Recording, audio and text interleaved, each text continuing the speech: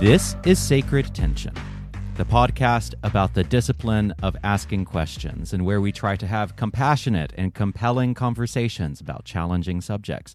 My name is Stephen Bradford Long, and as always, this show is brought to you by my patrons. My patrons are my personal lords and saviors, and I truly could not do this show without them. So I have to thank the patrons who have signed up over the past 30 days, and they are Kirsten, Roland, Colton, Christopher, Amelia, Joshua, and Patty D. Thank you so much. In order to keep me from having to train my cats to become a cat circus and take them on the road to make ends meet, please go to patreon.com/Stephen Bradford Long. For $1, $3, or $5 a month, you get extra content every single week, including my House of Heretics podcast with my co-host Timothy McPherson, who is a former Salvation Army officer turned Christian heretic, and we talk about controversies online. The most recent episode we discussed the Atrioc deepfake porn situation and the ethics of deepfake porn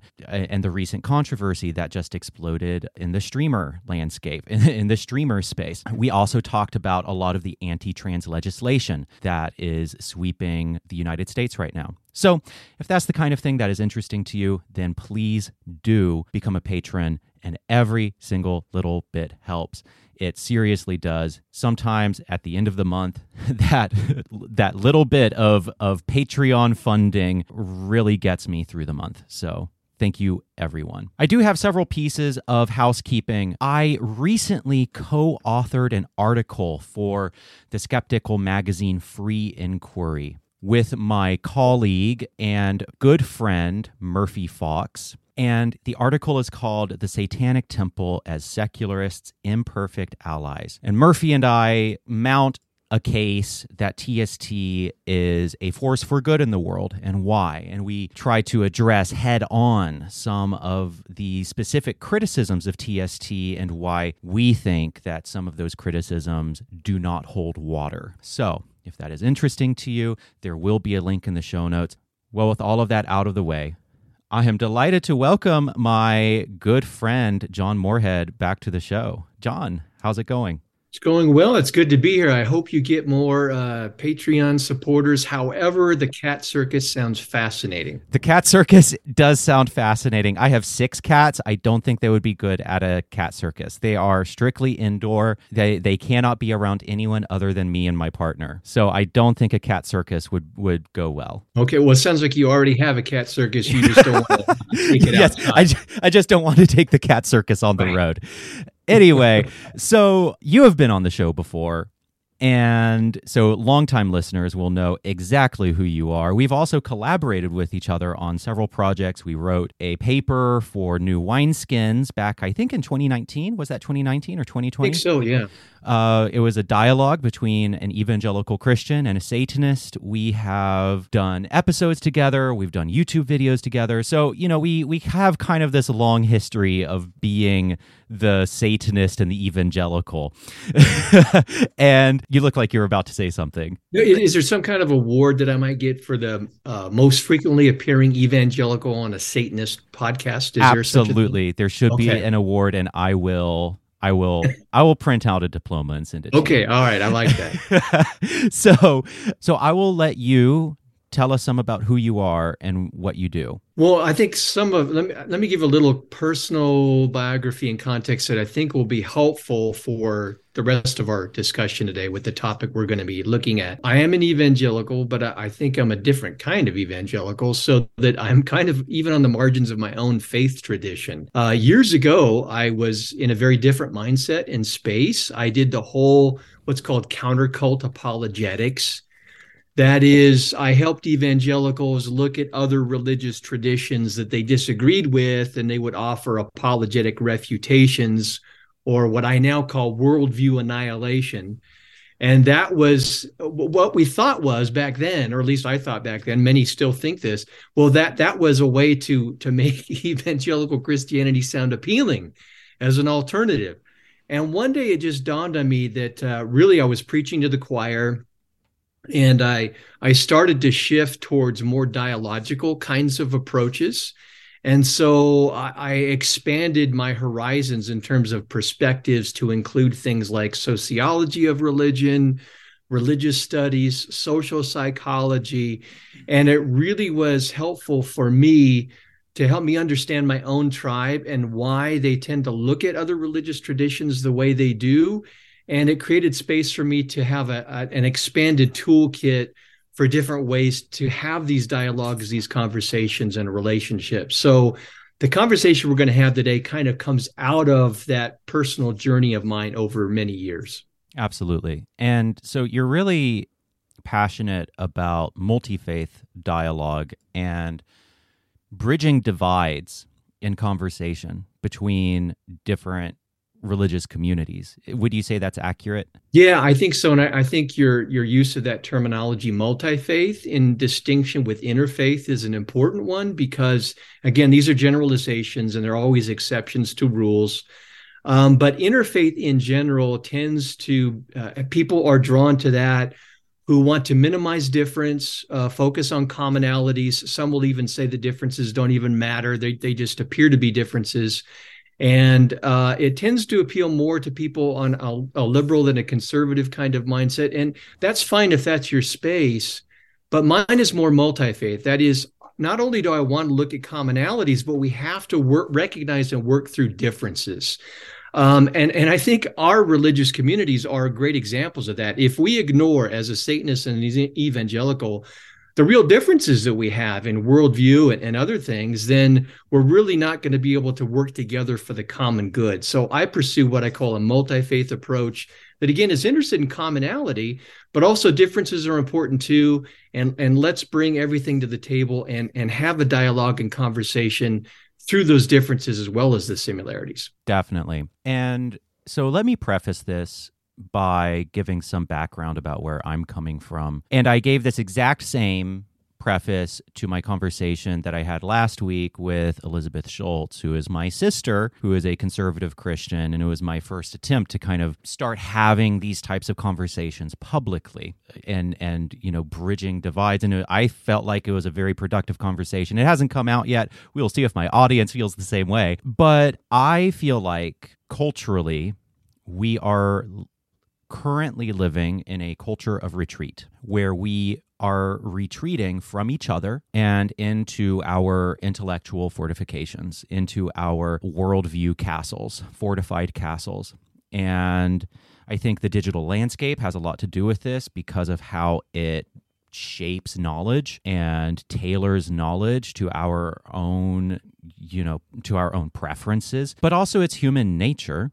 Multi-faith and dialogue and talking across divides, across worldview divides is hard in the best of times. But I do fear that there are a lot of forces right now kind of working against depolarization. And I don't see any other way around using our words. I don't see any way around us using our words to try to communicate with people we share this country with, we share our towns with, and it's wild to me. And maybe I'm more aware of this than a lot of people because I work with the public. But in working with the public, it has become incredibly pressing to me. It really stands out to me that there are people standing in line in a grocery store together and they cannot offer a single comprehensive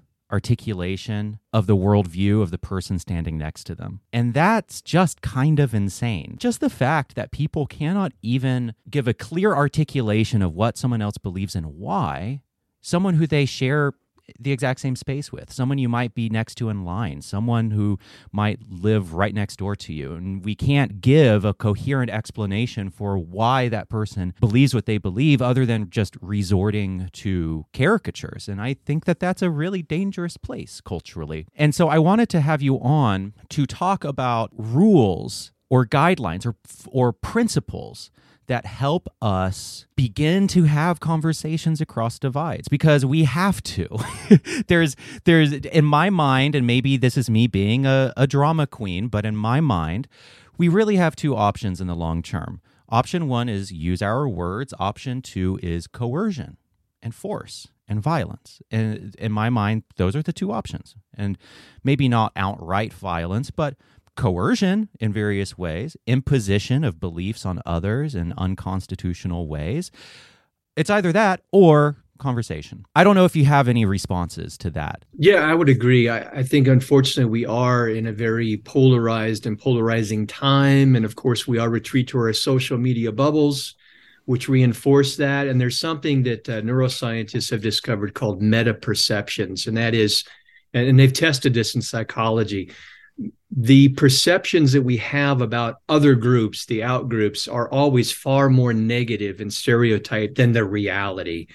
And so the only way we're going to be able to work through that is to get to know our, not to be cliched and all this, but we got to get to know our neighbors.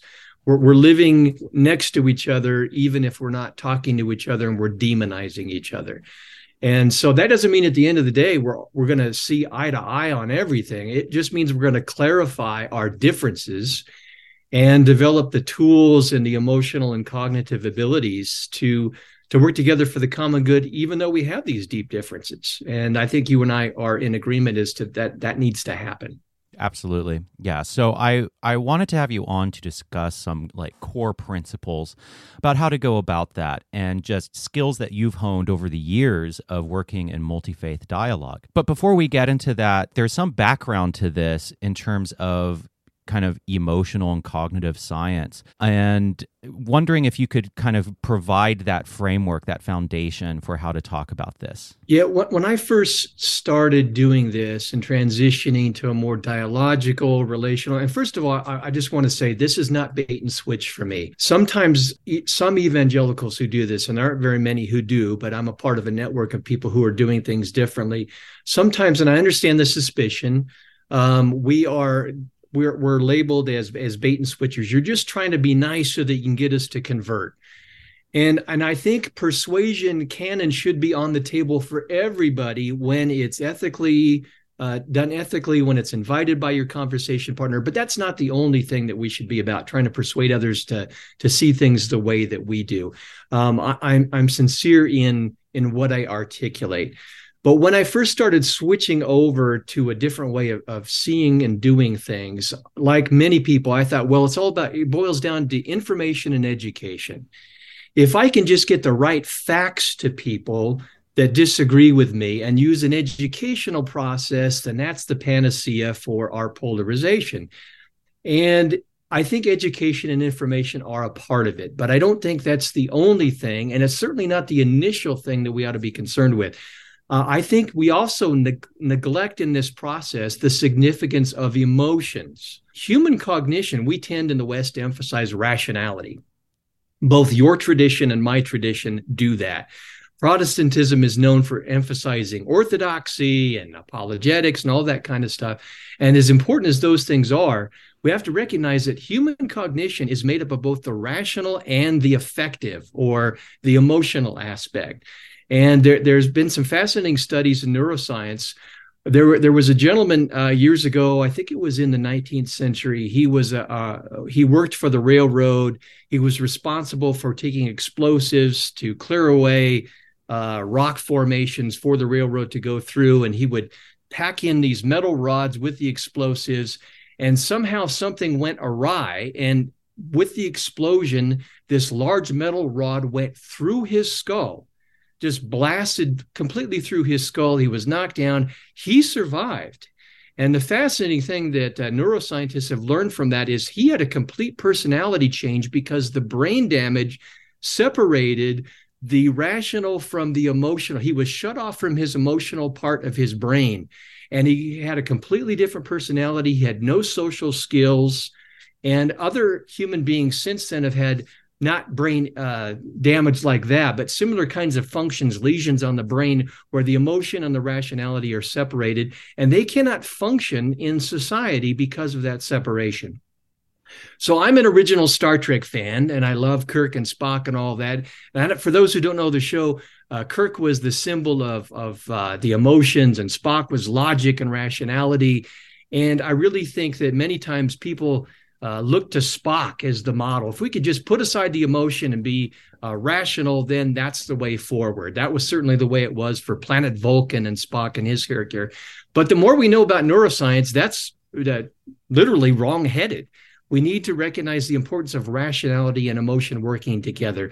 So bringing this to bear on what we're talking about today, not only do we have to help people get the right information, go through an educational process, we need to recognize the emotions that are brought to bear in whether it's politics or religion, wherever we're polarized. It's not just about different facts. It's also about the emotional predispositions that we bring to bear in our relationships.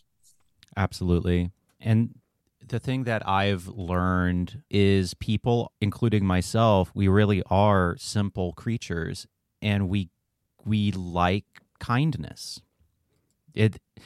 We like kindness, and we like feeling respected, and we go where we feel wanted, and it's that simple for it, at least in my mind. And for me, and I mean, we'll get to some of these principles more later, but demonstrating kindness, people will come to kindness. People will be drawn to kindness. And so for me, the first rule of conversing across a divide is be kind. Be kind and respect your interlocutor. Don't resort to caricatures. It just, like, for me, that is the most basic and simple foundational rule.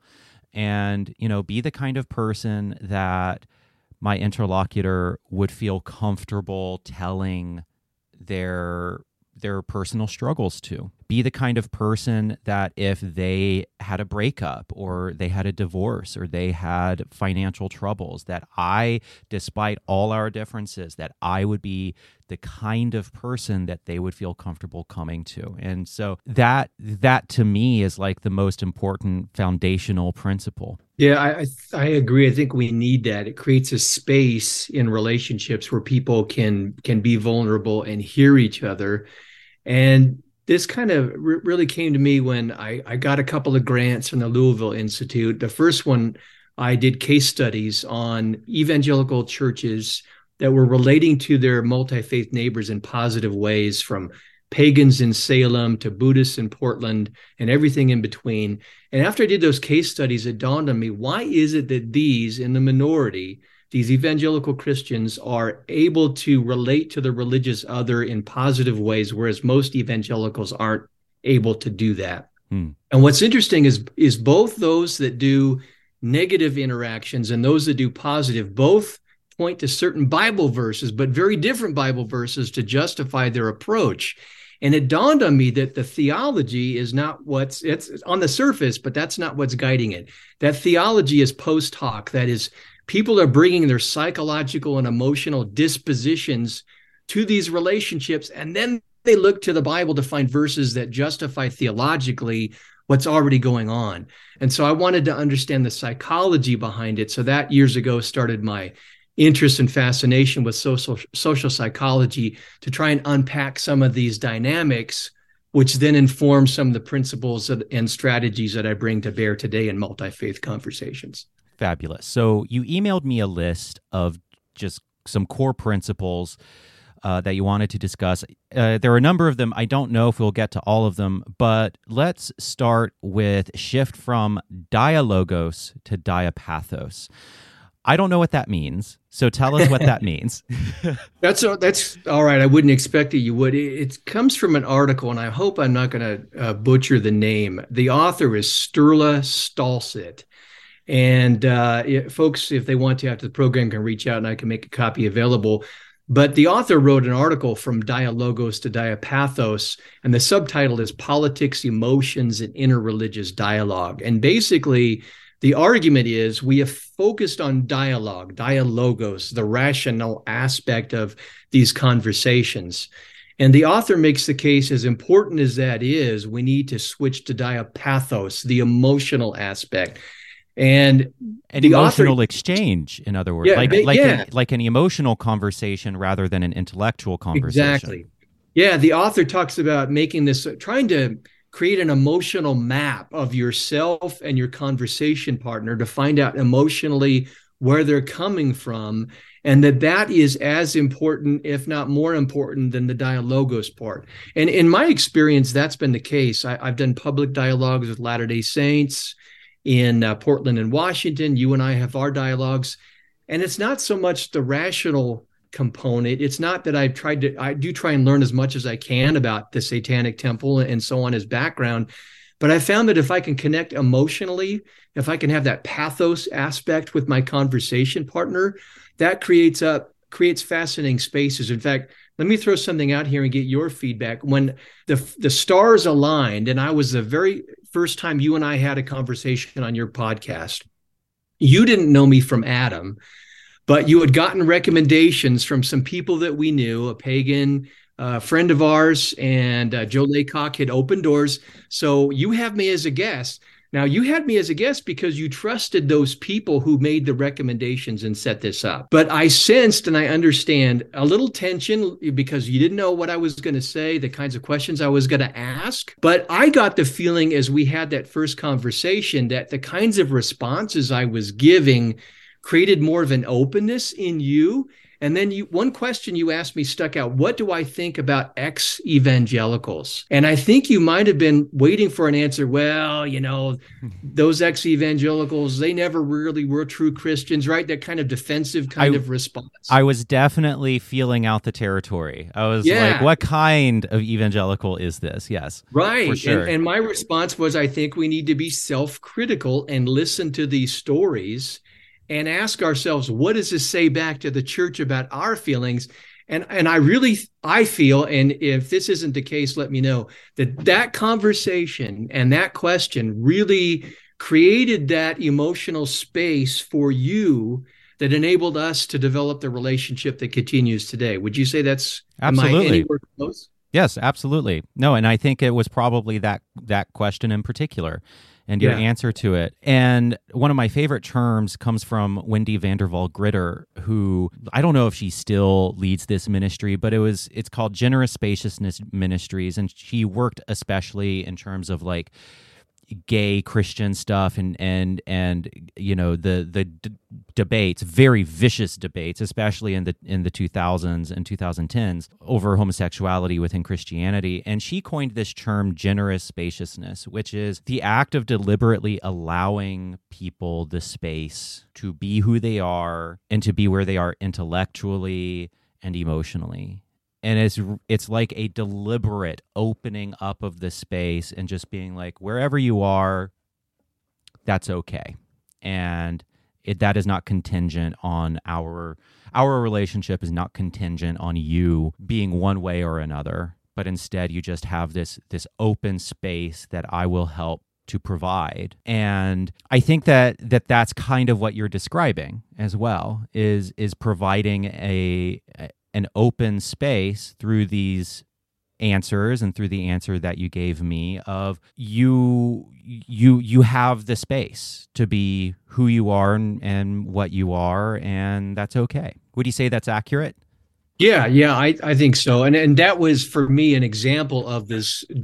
We're doing dialogue, we were doing dialogos, but at the same time, well, I was trying to introduce diapathos, and that's a part of what I do in all of my conversations. It's not just, do I have my facts right about the religious background of my conversation partner? Am I bringing the right emotional attitudes, and am I receptive to their emotional state of being in the moment in a conversation as well? And I think that space creates all kinds of opportunities. So would an example of diapathos be something like, I'm trying to think of an example. Okay, so for example, I wrote about this. I just recently had a conversation with a friend, and they've been kind of going through a deconstruction period of their faith, and they described themselves as a non-theist for a while, or as an atheist, something like that, for a while. And then last time I saw them, they said, I just couldn't do it. And they said it as if they were very ashamed of this,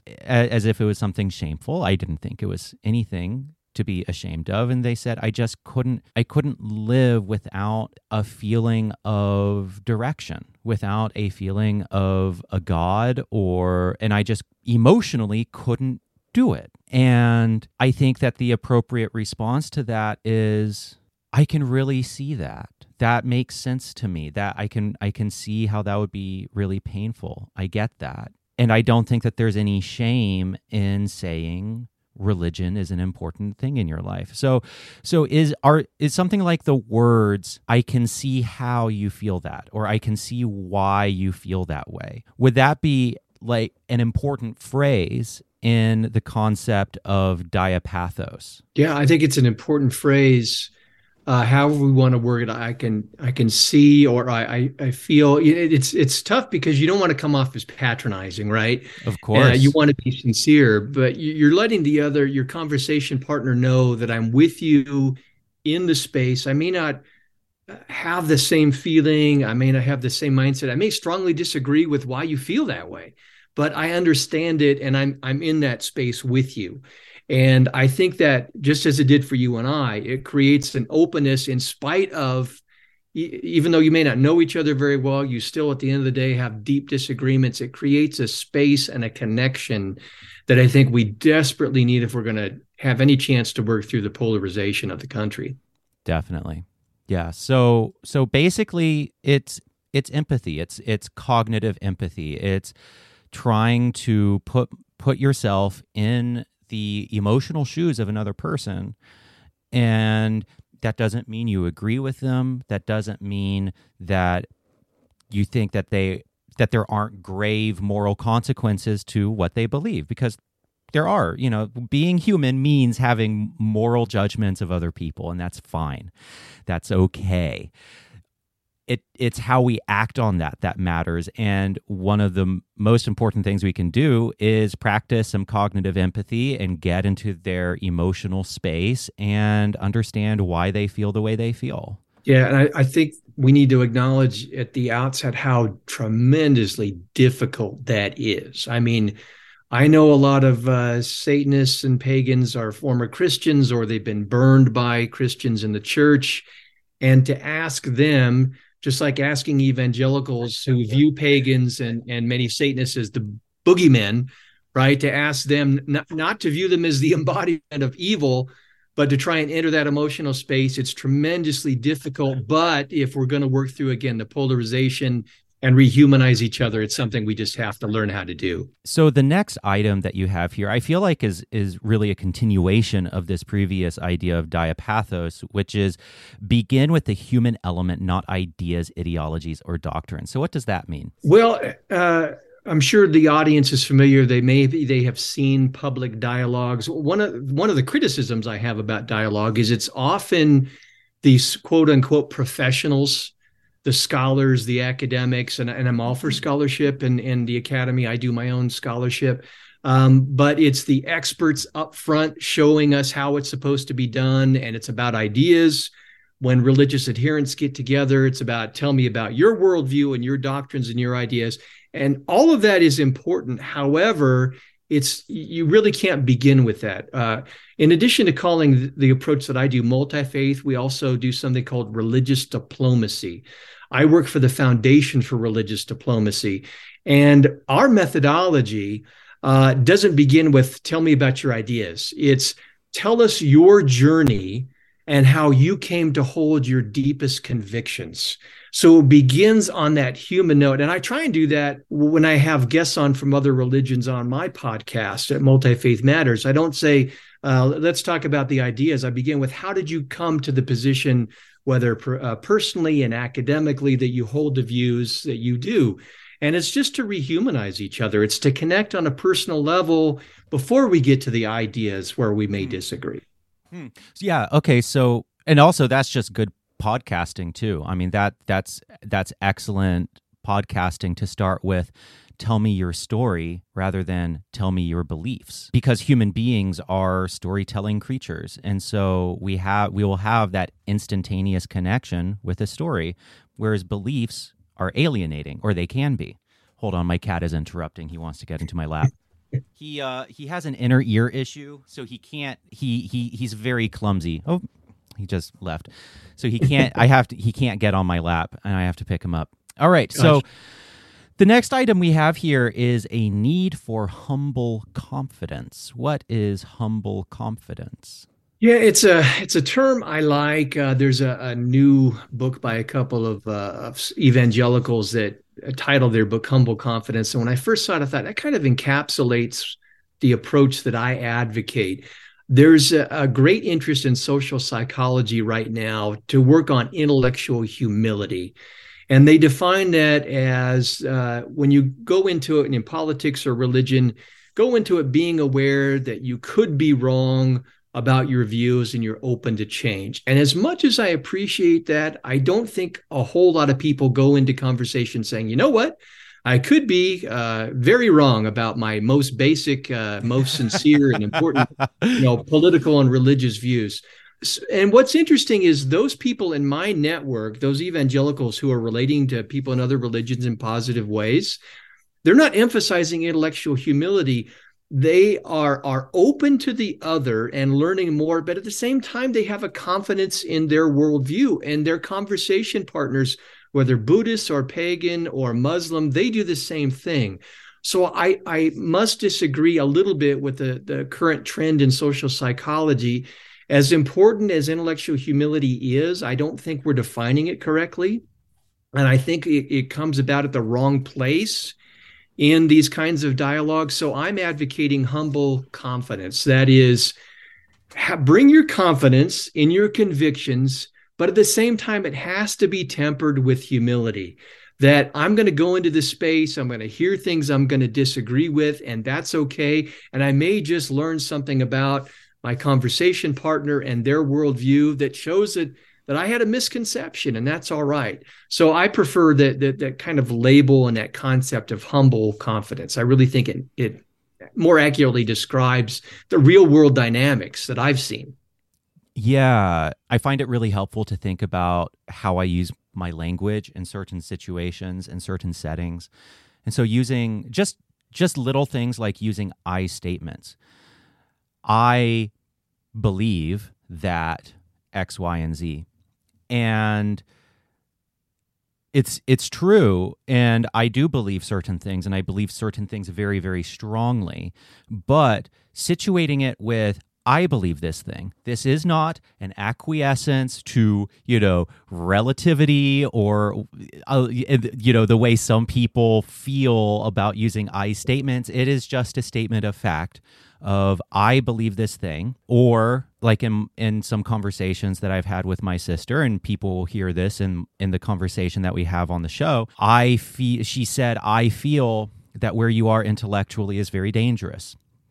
That is a very dangerous place to be. I respect that. That's okay. We are very close. We have the kind of trust where she can be honest with me like that and vice versa, right? But she also says, I believe. And that allows the space for me to also believe certain things. Versus if someone were to come and say, Stephen, you are in a very dangerous place intellectually. The register is completely different. That completely changes the capacity for maintaining that generous spaciousness where we can have a conversation. And so just thinking about the words we use, I believe, I think, and that doesn't mean that we don't always have to stipulate I could be wrong about this, because there are some things that I don't think that I'm wrong about.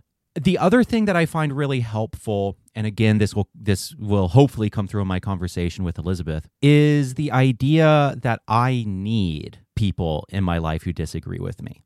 I need them because we're really bad at thinking alone.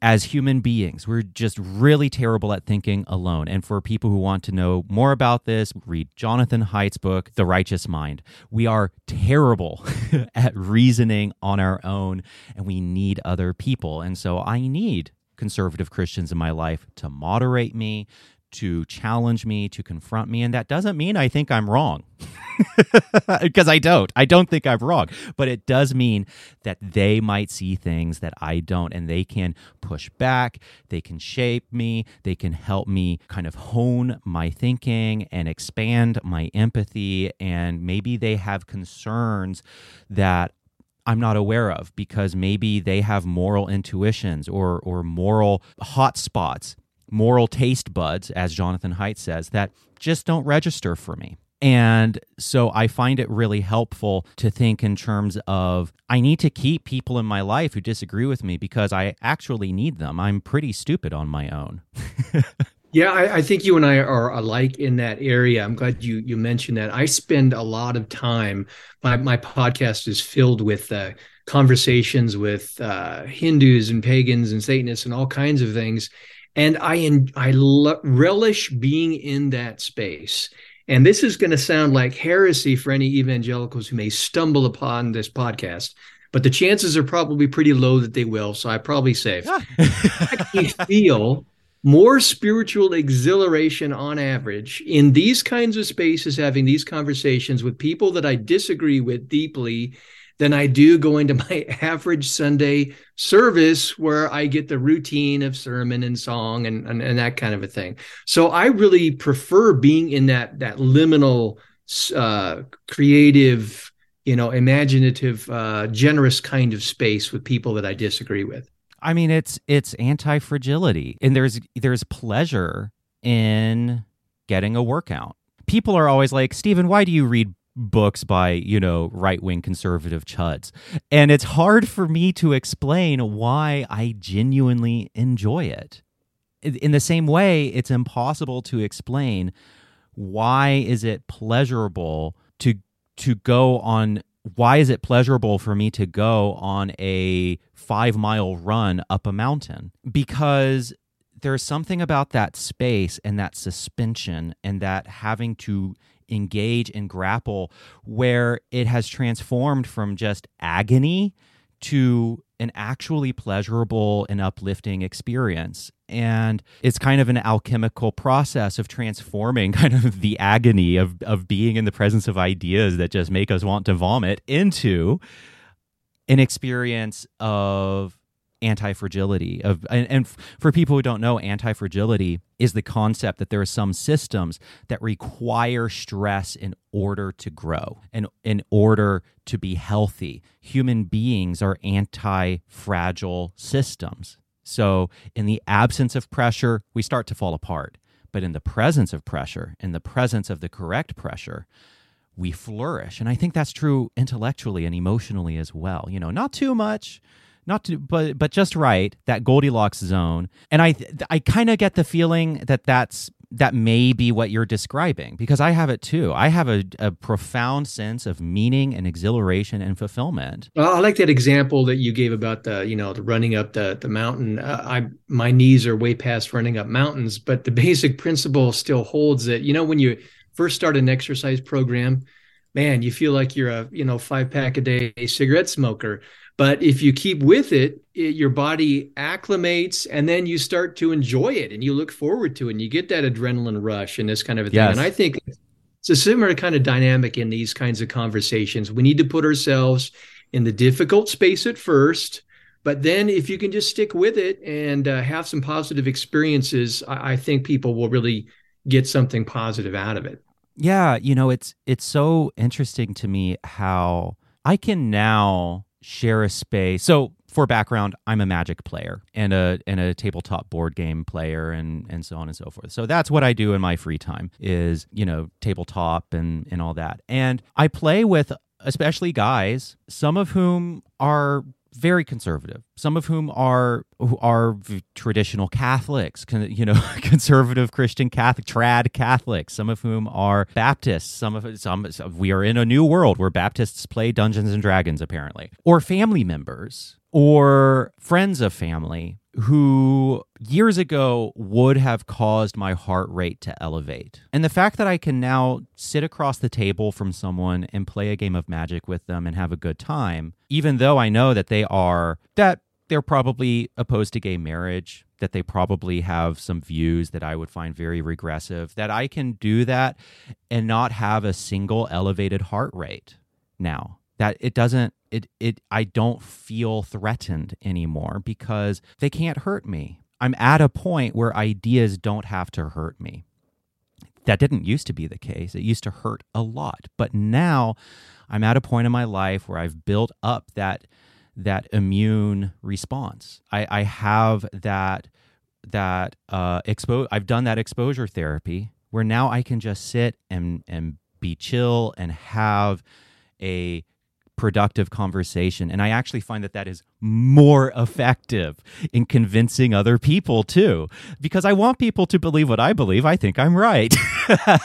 And maybe they will never fully agree. But what I do find is that very often they get a bit closer to understanding gay people. And that does help open up. That does help to reduce their disgust. That helps to reduce their disgust response. And then the next thing I know, they're asking me about my partner, and they're asking me how me and John are doing, how John and I are doing, and they're asking me what John does for work. And suddenly they are engaging in conversation about my life as equals. And I think a lot of it started with me just having that exposure therapy and being comfortable around them. It's very, very hard to get there. It's taken me years, but I think it's really important. Yeah, I think so. Again, what we're advocating is a humble confidence rather than a defensive dogmatism. Yes. And I think part of that goes to what psychologists call contact theory. If you have positive strategic contact with people in another group with whom you disagree, statistics show that they're far more likely to have a more positive view than those that they don't have any contact with. So I'm all for it. Yes, which is why we need to have these neutral spaces of conversation because of that, because of the need for contact. And also, this is one reason why COVID kind of really worries me, because one of the last places where people had that contact was in the workplace, right? And so, in the rest of our lives, we were kind of sheltered in our little ideological castles. Work was kind of one of the last places where people could actually had to, were forced to share a space with someone who might vote differently than them. And I'm not saying that the lockdowns were wrong or were medically ill-advised. I worry about the human effect of people not having to be in that space where they have to share a physical space with people who are different from them. And so I kind of feel like COVID might have upped the effect of the polarization because of the reduction in contact. Yeah, I think it may be the case. Unfortunately, I think it took our self-imposed isolationist tendencies and ramped it up even more. So yeah, I think that's right. So the next item is recognize the power of group narratives. What does that mean?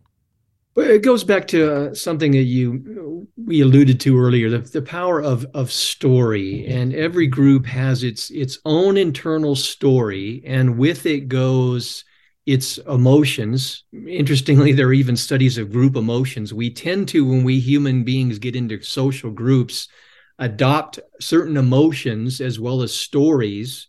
And those include not only emotions and stories about ourselves and our place in the world, but stories about the others, those who are the outgroup, those who don't belong. And we have certain emotions about them as well.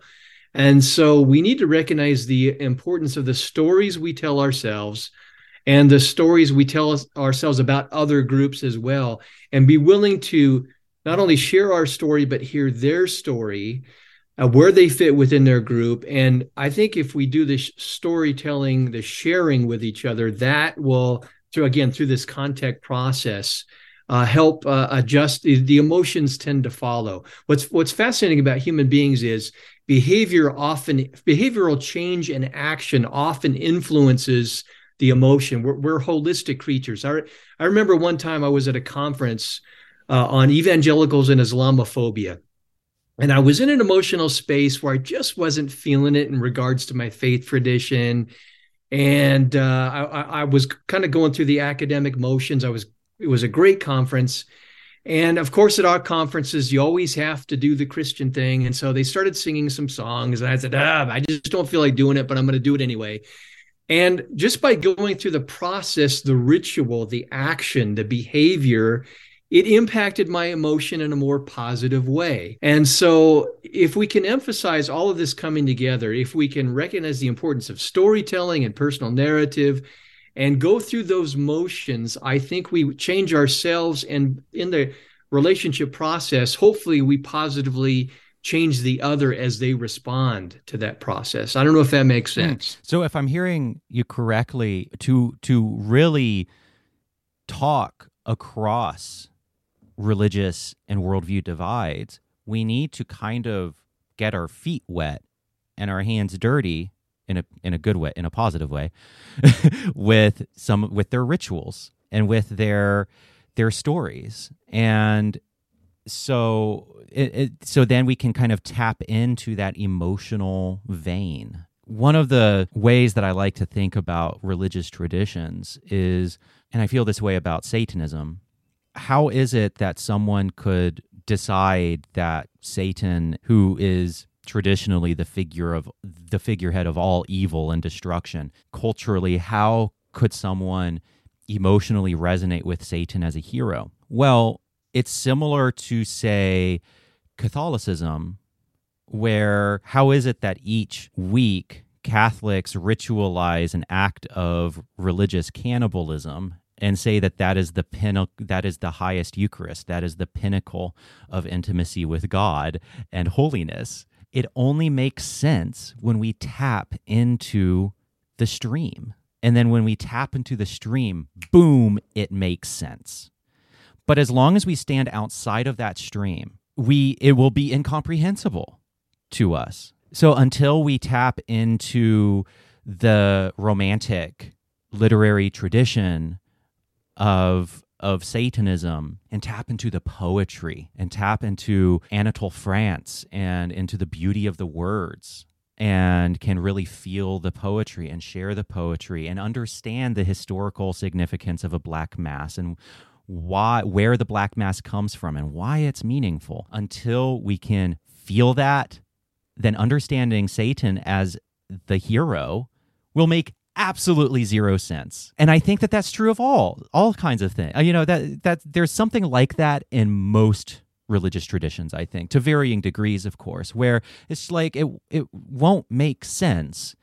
It will be incomprehensible to us until you get inside that imaginative and emotional stream. And then suddenly it's like, boom, it all comes together and I can get it. And I don't know how to convey it until someone else has also experienced it. Does that make sense?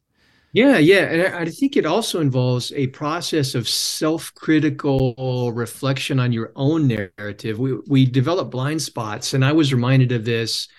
There's a great show on Amazon Prime, and no, they're not a sponsor, but anyway, it's called I Carnival wish, Row. Jesus, I would love some of that Amazon Prime money. It's a dark fantasy show. There's only 2 seasons. They're currently nearing the end of season 2. And there is, in the show, I remember watching the first season. They were in this monastery-like area, and there was a figure on the wall of a guy being hung. And the religious clerics have nooses around their necks. And for a moment, I thought, well, that's bizarre. But then it struck me, wait a minute. That is a fantasy take on what we see in Christianity. On the crucifixion. Right? What show was it? Yeah, it's called Carnival Row. I highly recommend it. Yeah. I haven't seen it yet. They call this figure the martyr, right? And they're constantly doing things in the name of the martyr and this kind of a thing.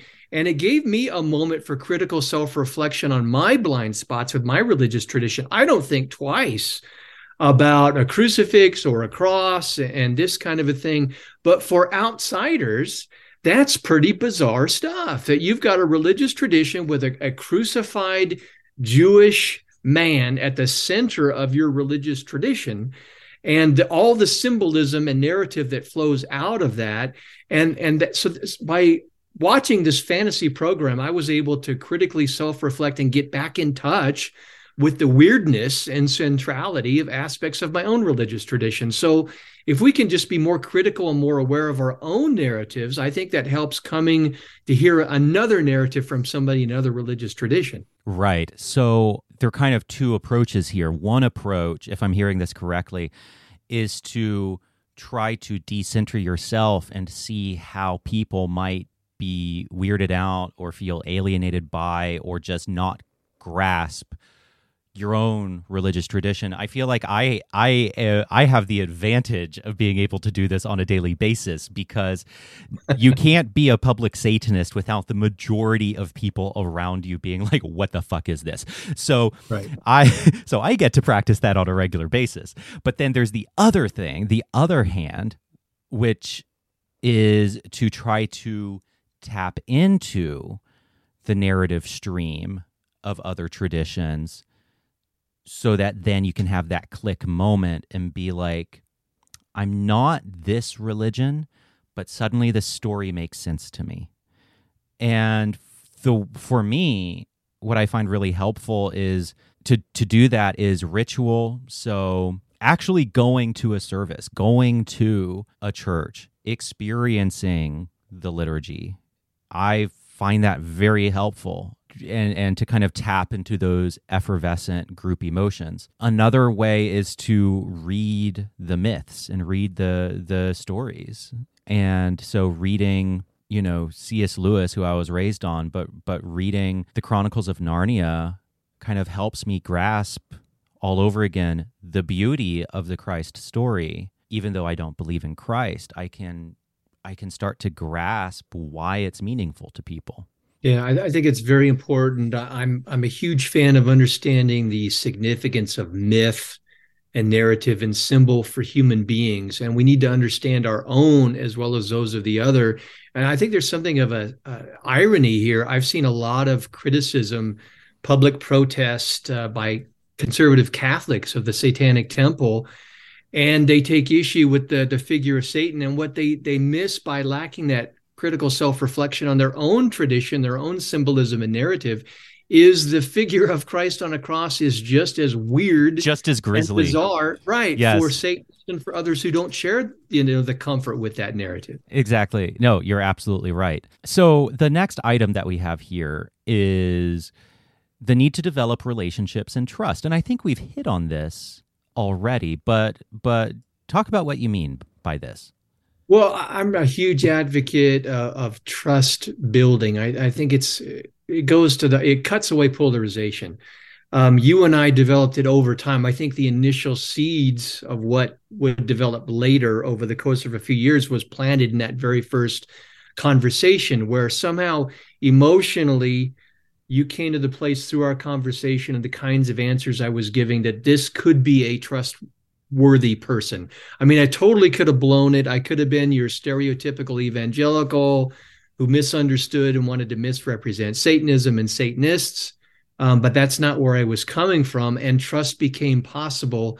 And one of the things that we try to do at the Foundation for Religious Diplomacy is we do not talk about another person's religious tradition, even when they're not there, in ways that we wouldn't feel comfortable with talking about as if they were standing right behind us. We always try to be trustworthy in the kinds of conversations that we have with and about other people's religious traditions. And one thing we desperately need in American society today is trust. You cannot maintain a democracy without trust. And I think trust is in very little supply these days. So we have to, but the challenge is, as you know, is building trust through deep difference. We're not saying that these differences are going to go away. Some might, but at the end of the day, we still have very deep differences about politics and theology and religion and those things, and that's okay. But we can build trust and work together for the common good through deep difference. And that's why trust is so important. Yeah. So listening to you talk, there's, I think, a question that might emerge for some listeners, which is, do you ever feel complicit by being friends with someone who you might have profound disagreements with, as if you are enabling the bad beliefs and therefore bad actions? Because I think there is this intuition that all beliefs are action in utero. And so do you ever feel, or how would you respond to someone who's like, I cannot be around a kind of radical pro-life Catholic, let's say someone from Church Militant, from the religious group Church Militant. I cannot engage with someone like that because I am afraid, not even as a friend, just engage with them because I am afraid that that feels like being complicit in the harm that they are doing. How would you react to that? Yeah, that's a tough one. I think I'm pretty much disposed positively to engage almost anybody. I mean, even say a neo-Nazi or something, and see what kind of response I get. I'm not going to engage them in such a way that I think I'm facilitating or enabling socially destructive kinds of behaviors. But I can still deeply disagree with somebody that I'm trying to have a positive kind of relationship and conversation with. And so I know this is very unevangelical because beliefs are so important, and we think that, if you support somebody that you strongly disagree with, you're furthering their false beliefs. Just this week, I received an email from a former evangelical who became Latter-day Saint, who reached out through my website, and they said, I know you're involved in dialogue. Can you give me some links to the kinds of work that you do? Can you recommend other resources? And I sent examples of some public dialogues I've had. And then I copied that person on an email to two Latter-day Saint colleagues that I've done dialogue with and said, he's looking for resources. And one of my Latter-day Saint colleagues emailed me back and said, I'm amazed that you didn't try to pull them back into the fold of evangelicalism and send them links to Latter-day Saint material. That's not where I'm at. If this person has made a decision in their life journey to leave evangelicalism, even though I may disagree with the direction, that's their choice. If they want to approach me at some point and say, hey, what do you think about this journey? I'll give you some thoughts, but I want to honor the journeys that people are on, even though I strongly disagree with it. And I think there's a time and place to share those disagreements and to do it in a charitable kind of way. Yeah, I relate to everything you just said because I actually just this past week, I want to be careful about how I say this because I don't want to talk about anyone who hasn't, consented to being talked about. But there is an old woman in this area who has a small business that she's starting up, and she's like a very evangelical conservative Christian, and she came to me and was just like begging me for help with this business because she was like, Stephen, I don't know what I'm doing. I have no idea. Could you please just come to the space and look at it and tell me what to do? And I was like, absolutely. Even though I know that this space is going to be set up to host events that I would 100% be opposed to ideologically. And yeah, that's complicated. It's like, but to me, and I ran this by one of my friends who I really respect, who's very much on the same page with me. And she was like, Stephen, that's just being kind. And I relate very much to what you just said. The other thought I had in regards to that, it reminded me of an article that I wrote back in 2019 now, or 2020, where and it's called Why I Haven't Left the Satanic Temple. And in that article, I try to compassionately criticize some of my fellow lefties because what I identified was a very strong sense of contagion.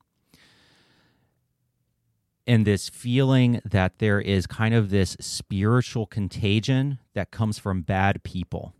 And that if we hang out or spend time with those people, then we will be contaminated. So there's this very strong sense of contagion, I feel like, in a lot of leftist spaces. There is an obsessiveness with purity and contagion, purity and uncleanliness. But I feel like in a lot of leftist spaces, it specifically has to do with ideology. And so there's this feeling of disgust and uncleanliness. And that's the hurdle that I think needs to be overcome. But what's never considered, I think, the pitfall of this mentality is that we never consider that maybe the contagion also runs in the opposite direction. We never stop to consider that maybe I can rub off on them and that there can actually be kind of this mutual exchange. And that completely transforms the relationship.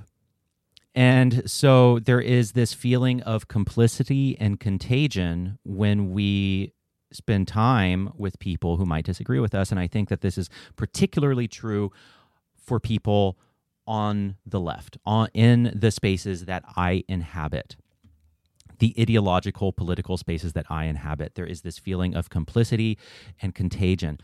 But we never stop to consider that maybe the contagion can also flow in the opposite direction, and that there can be an exchange of ideas and we can rub off on each other, and that might actually be a good thing. Yeah, no, you put your finger on a very important reality. I think it's not just for the left. It's a huge issue for the right, particularly for evangelicals and conservative Christians. And the fear is, and this leads to fear and sometimes anger, the fear that if I get too close to somebody in another religious tradition, if I'm not either just proclaiming without listening, proclaiming my message, or apologetically refuting their quote unquote false ideas, if I can get in close to them for those reasons.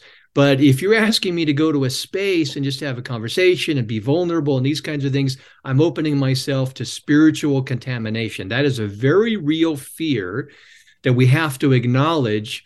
My argument is, in response to that, I recognize it. However, we need to recognize that living in the world is a dirty process.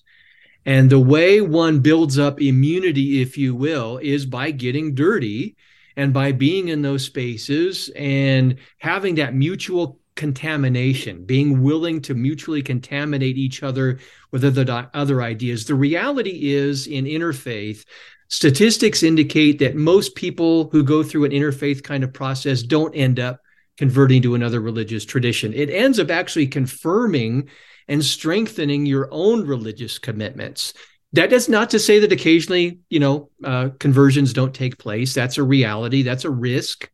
But I think that life and depolarization in this country is worth the risk, and that we need to be willing to put ourselves in a position of mutual contamination. So thank you for having that second thought there. That was very important.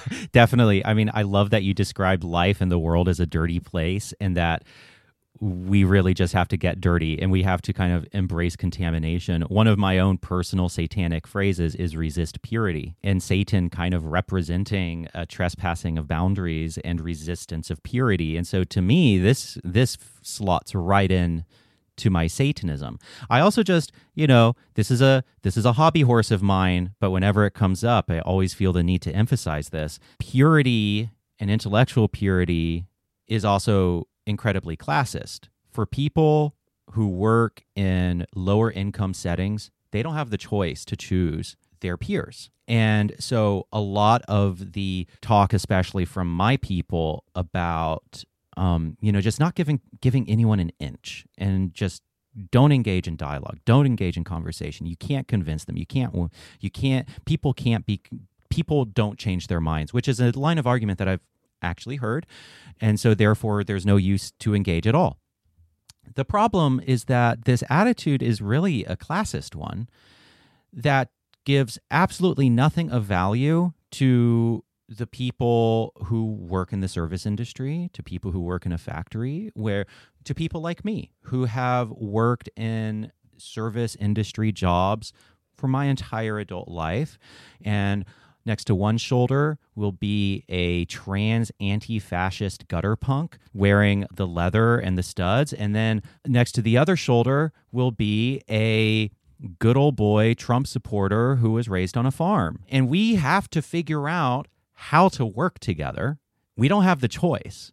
And so I always feel the need to emphasize that the contamination fear ultimately underserves people who need skills to be able to talk across divides because they don't have a choice. People working low-income jobs in places like where I work, we don't have a fucking choice. We have to work with and be a team with and cooperate with people who are very different from us. So we are actually really underserving minorities who live in rural areas. We are underserving people, gay people, trans people, so on and so forth, who are lower income, if we don't help to cultivate skills of resilience and to embrace the contamination rather than be afraid of it. So that's a big point that I always feel the need to bring up, because I do work in an industrial district and I see a lot of situations that I feel like a lot of people having this conversation don't see. So thus endeth the rant. I think that's very important, and I just want to again reiterate: this is not what you and I are advocating is not your father's interfaith. This is something different. Yes, It yes, raises indeed. the bar of difficulty. But I think if we're going to have personal transformation and move beyond polarization and work together for the common good, we have to make ourselves feel uncomfortable and raise the bar and be willing to do the kinds of things you and I are advocating. Yes, absolutely. So the next item we have here is have a willingness to extend and be the recipient of hospitality. What does that mean? Hospitality is a part of many religious traditions, including my own Christianity. It was one of the central features of the early Christian church as they gathered around a common table. And what was fascinating in that context was that it mimicked the Roman table, but there wasn't the class divisions. The poor would sit together with the rich, and men and women, and barriers broke down. And I think we need to tap into the best of our religious traditions as we extend hospitality and recognize that there are power dynamics involved. It's one thing for me in my quote unquote Christian home to invite a Latter-day Saint neighbor in, but it's another thing for me to then be willing to go over to my Latter-day Saint neighbor's house or his ward and be in a different power dynamic in that kind of context. So what we've seen in our network is not only evangelicals have Buddhists over for a potluck in their sacred space, but to be willing to go to the Buddhist temple and be the recipient of their hospitality. So it's a mutual vulnerability and an exchange of power dynamics that works together for us to build relationships. Yeah, and I feel like that second part is often missing because there's a lot of talk about extending hospitality. Right. There's a ton of talk about, being a good neighbor, extending hospitality, but the missing component so often is you also have to receive hospitality, and the message that sends is just as important, if not more. Oh, yeah. Yeah. Yeah, we did that in our neighborhood years ago when we first moved here. We started a series of neighborhood potlucks with maybe 5 families within each religious community, and we would alternate. We would have it in an evangelical home, or we would have it next time was in a Latter-day Saint home or a ward. And we let everybody know right up front, this is what we're going to do. This isn't just going to be on one person's sacred safe space. We will have to be willing to go into their safe space and maybe make ourselves feel uncomfortable as an important and vital part of that relationship process. Yeah, I love that. Then the next item you have here is I absolutely love support the freedoms of others, particularly those one most disagrees with and finds offensive. Can you give some concrete examples of that? Oh, yeah. I mean, as you know, and your audience knows, evangelicals and other Christians talk a lot about religious freedom. But what we often mean by that is we want to fight for our religious freedoms, many times at the expense of others in minority religious traditions. And what I and those in my network are advocating is something very different. If I don't support the rights of others in minority religious traditions to have an equal place at the table in our democracy, even those that I may not only strongly disagree with, but find offensive, then I'm really not supporting religious freedom. Everybody has to have the same freedoms to practice. I advocate what's called the clothed public square, not the naked public square. There are advocates of the naked public square that let's just take everybody out. It's going to be completely secular. That is not my view because I don't think that's fair. I think a secular public square privileges the secular at the expense of the religious. So let's go the opposite direction, which can be as equally uncomfortable, but I think necessary, where everybody has the freedom to participate and to express, which of course is what the Satanic Temple is about in its provocative things like the Baphomet statue and the Christmas, the counters, if you will, to the nativity displays. Even though many conservative Christians don't recognize it, it's a provocative way of challenging Christian hegemony. And it makes the point that I think we Christians need to get behind. Everybody needs we need to support those religious freedoms of everybody, including those we don't like. Yeah, I was just writing an article, and one of the segments was about the Baphomet statue on the lawn, I think in Arkansas. And we were quoting from Joseph Laycock, Speak of the Devil, and how, TST filing their proposal to put Baphomet on the lawn kind of triggered this onslaught of other proposals from like the Hindus and all of these different groups, and from a secular group and from multiple groups. And I was just imagining what that lawn could have looked like. And I was like, it's so sad that didn't happen. Like this lawn dotted with actual representations of the citizenry. Like, how fucking beautiful would that be? An actually representative lawn, dropping things from my desk. An actually representative government lawn full of Shiva and Baphomet and Jesus and so on and so forth, Aphrodite for the pagans, whatever the case may be. And just like how gorgeous would that have been? And I will say, one of the things that, on the point of supporting the freedoms of others, particularly those one most disagrees with and finds offensive, one thing that TST did that did not get enough attention, that I'm very proud of them for, one of the things that makes me very, very happy, was TST filed an amicus brief in defense of Church Militant. Because Church Militant in Boston, the city did not want Church Militant. For people who don't know, Church Militant is an organization that I find repulsive. They oppose TST. People from Church Militant have called Lucian Greaves a pedophile. Like, they are not kind to TST. The Boston City Council was saying Church Militant cannot protest publicly. They cannot protest, and the American Conference of Bishops, I think, was what was going on. And because they see the current leadership of the Catholic Church as being corrupt and too progressive, they were doing a protest of the leadership of the Catholic Church. And the leadership in Boston said, no, we don't want them here. They can't protest. And TST filed an amicus brief saying, defending Church Militants' right to protest, even though TST and Church Militant could not be more opposed ideologically. And that made me so happy, because that is a demonstration of the commitment to foundational principles and genuine religious freedom. Well, as you may recall, Joe Laycock in his book on TST distinguishes between pretend pluralism and deep pluralism, right? And so if you go out there and just advocate for your freedoms and not those that you strongly disagree with or abhor, that's a pretend pluralism.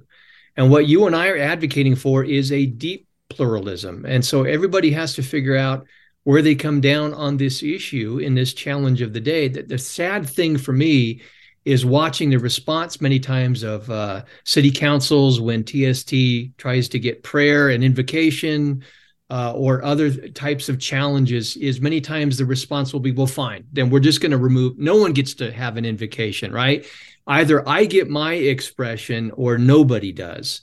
And that's a commitment to that pretend pluralism. You want your freedoms and your rights, but you don't want to grant them to everybody because you don't agree with them. We've got to get to the place in our society where, as strongly as we disagree, everybody gets a voice at the table. And through that process of having a voice, listening to each other, having the conversations, developing the relationships, then we're able to work together for the common good. But if it's my way is the only way, we're never going to get there. Yeah, the thing that you just said about the common good is really, really important, because in order for a democratic republic to work, you have to have buy-in from people who you fundamentally disagree with.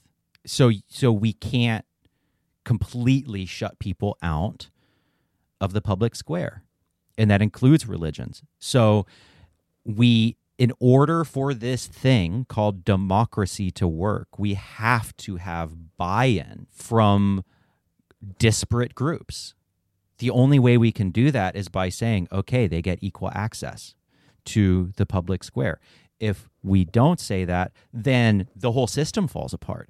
So it isn't to say, the unfortunate assumption is that if you defend freedom of speech or you defend freedom of religion and you'd kind of take a deep pluralism stand and, defend the freedom of speech of church militant, that the unfortunate assumption is that you must agree with church militant or you must be standing in solidarity with church militant because you agree with them. No, we defend the rights of church militant, because if we don't, then that is a fundamental undermining of democracy, because democracy requires buy-in from everyone. Yeah, and this relates to what we talked about previously.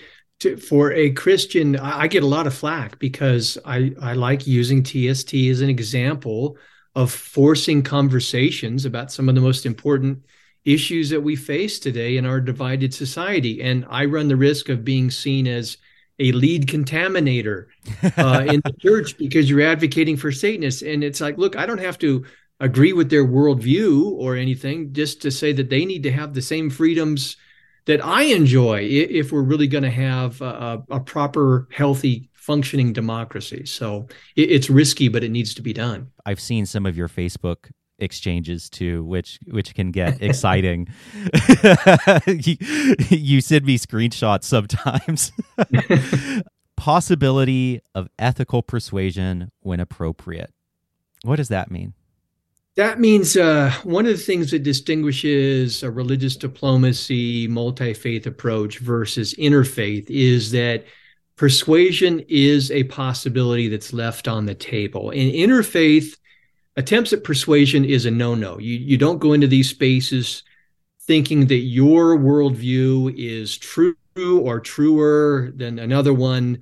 You just don't try to persuade. You just go in and work together on common causes, which is all well and good. However, I really don't think that's well thought through. If you really believe that your religious convictions are the best, better than others, then there ought to be spaces and times when that can be pursued, when you can try to persuade your conversation partner. Now, the mistake of evangelicals and other conservative Christians is that tends to be all we want to do, is to try and evangelize and persuade. That's one way of dealing with religious pluralism, is absorbing the other into your worldview, right, through evangelism. That way you don't have to worry about it. If everybody thinks like I do, problem solved. So I'm not advocating that, but what I'm saying is, rather than say like interfaith, we never try to persuade, or conservative Christianity, that's all we try to do, is there has to be a space in religious diplomacy and multi-faith engagement when it's done ethically, when it's invited and welcomed by your conversation partner, that we try to persuade each other as to why our particular views are better than the alternatives. And again, that has to be mutual as well. It's not just the Christian trying to persuade a Satanist or somebody else. There has to be a mutual openness. Give me your best case why Mormonism or Satanism or what have you is the better option that I ought to pursue. And I see persuasion being an important part of an overall process and one of the principles and tools in the toolkit that we can legitimately bring to these kinds of conversations. Yeah, I really appreciate that, because I think, as I said earlier in this conversation, it's human nature to have judgments about other people.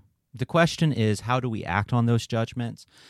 And are those judgments compassionate? Are those judgments mature? But we're never going to get rid of judgments of other people. And I don't think we should. I think that judgments of others, when done well, actually propels society forward. That's how, because we start working together and we can criticize each other and we can create, through that process, we create a more ethical and humane society, right? So having judgments of each other's beliefs and each other's behavior, that's actually really important. It's a question of how we engage with it. And one of the things that does sometimes frustrate me about kind of the interfaith approach is the removal of that part of human nature. It isn't just a removal of that. It feels like a really deep removal. It feels like a really deep amputation of human nature. It is human nature to believe that we are right about something and to believe that other people are wrong about something, and that's okay. That shouldn't be pushed away. And I feel like to push it away is actually kind of dehumanizing. It's actually kind of an act of dehumanization and can actually kind of block progress in some ways. So I really appreciate what you're saying. Like it's okay to have judgments about others, to have moral judgments about other people's beliefs and behaviors, or to just simply believe that someone is intellectually misguided. Yeah, I once, unfortunately, had an online discussion that really went south in a pagan forum, and I was accused of being unethical because I was advocating persuasion. And my pagan conversation partner, when he made the accusation, said, "Well, why are you trying to introduce this into interfaith?" And my response was, I'm not really trying to introduce it in interfaith. If you don't feel comfortable doing that, pursue your interfaith methodology. However, I view that as a shortcoming. Why should we bracket off in the religious realm our deepest convictions and attempts to persuade what we feel is the best way forward when we don't do it in other areas, whether politics or what have you, right? When you find something that you find life transforming, you share it with your family and your friends because you find it so transformative. So why bracket that off in the religious realm? Again, as long as it's being done ethically and it's invited and welcomed as a part of a larger picture, I really see that as a major short. I think it's unethical not to do it. Yes. If you know. Yeah, no, I think so too. And it's also helpful for me to, it's also a good exercise in empathy because it can explain the behaviors of some people. If someone genuinely believes that life begins at conception, for example, then some of the measures that people take to save those lives can actually be reframed as heroic. Right? Suddenly those I don't mean things like bombing abortion clinics or threatening the lives of, but a lot of the activism of pro-life people, well, I disagree with them, but if I get into that headspace, I can be like, oh, they have a moral conviction. Within that moral framework, they're heroes. Doesn't mean they're right, but there is something heroic there. And so it can, acknowledging that other people have moral judgments about me also helps me cultivate that empathy for them, cognitive empathy. And again, cognitive empathy does not mean you agree with them. Cognitive empathy is kind of a starting point to actually have some kind of meaningful communication with them. Yeah, I do think people, I think you're right. Through the course of this conversation, you've emphasized the moral aspect. We are meaning-making creatures, we're moral creatures, and we connect morality to our deepest convictions, and we want to share that. And so let's create a space where we can do that. And there's an inner logic to everybody's narrative, right? And their morality. It's not shared by those outside of it, but at least we need to understand what that inner logic is that others are operating from. And then again, that creates more empathy once we've been able to do that. Definitely. That's a rabbit hole and I won't go into it. And we're already an hour and a half in, but clearly we have so much more to talk about. We always have fantastic conversations, and I really appreciate you coming on and sharing some of your Jedi Master skills with us, your multi-faith Jedi Master skills. And before we wrap up, is there anything else that you want to share? Anything that you want to plug? Anywhere where people can find you? I just want to thank you again for having me come on and to be able to share, I think, is a fairly different approach to this kind of topic. The result of my own ongoing journey, I continue to interact with all kinds of materials from different disciplines and incorporate that into what I'm trying to do. And folks can go to the website at multifaithmatters.org and find my contact information and so on. And I would be more than happy to interact with people from whether it's a satanic temple or any religious tradition, who simply want to consider different basic ideas and principles that they can then weave into their own journey as they try to relate to others outside of their tradition in more positive kinds of ways. Amazing. I also just have to say, your background, your office looks very satanic. And that's like one of the other underlying connections that we have, is we're both into very spooky things. So like the artwork you have is very, very gothic, very spooky. So you have like a very satanic bookshelf and very like spooky satanic wall decor. I approve. Well, you can see Krampus in the lower left. See the tongue sticking out there. Folks can't see it because they're listening to the audio, but I always wondered why I have these two major research interests. On the one hand, religion and science fiction, fantasy, and horror, and then interreligious conflict. And then it dawned on me that these two things are not unrelated. They're united in my interest in monstrosity. On the one hand, I'm fascinated by monstrosity in pop culture through those genres. And on the other hand, I'm interested in how humans monstrosize each other through interreligious conflict. And so a major part of my work is studying monster theory and applying it to these two different expressions in human culture. So that explains the interesting background there. Well, you can see my monster over here. His name is Sylvester the Murder Bunny.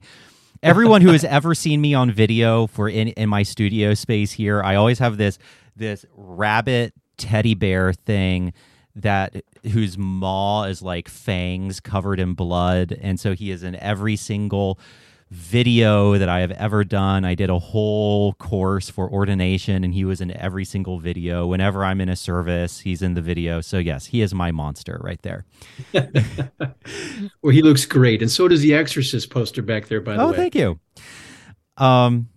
All right. Well, for anyone who wants to follow up on this episode and engage in the conversation about this episode, go to my Discord server. The link is in the show notes. That is always where the conversation about my work happens.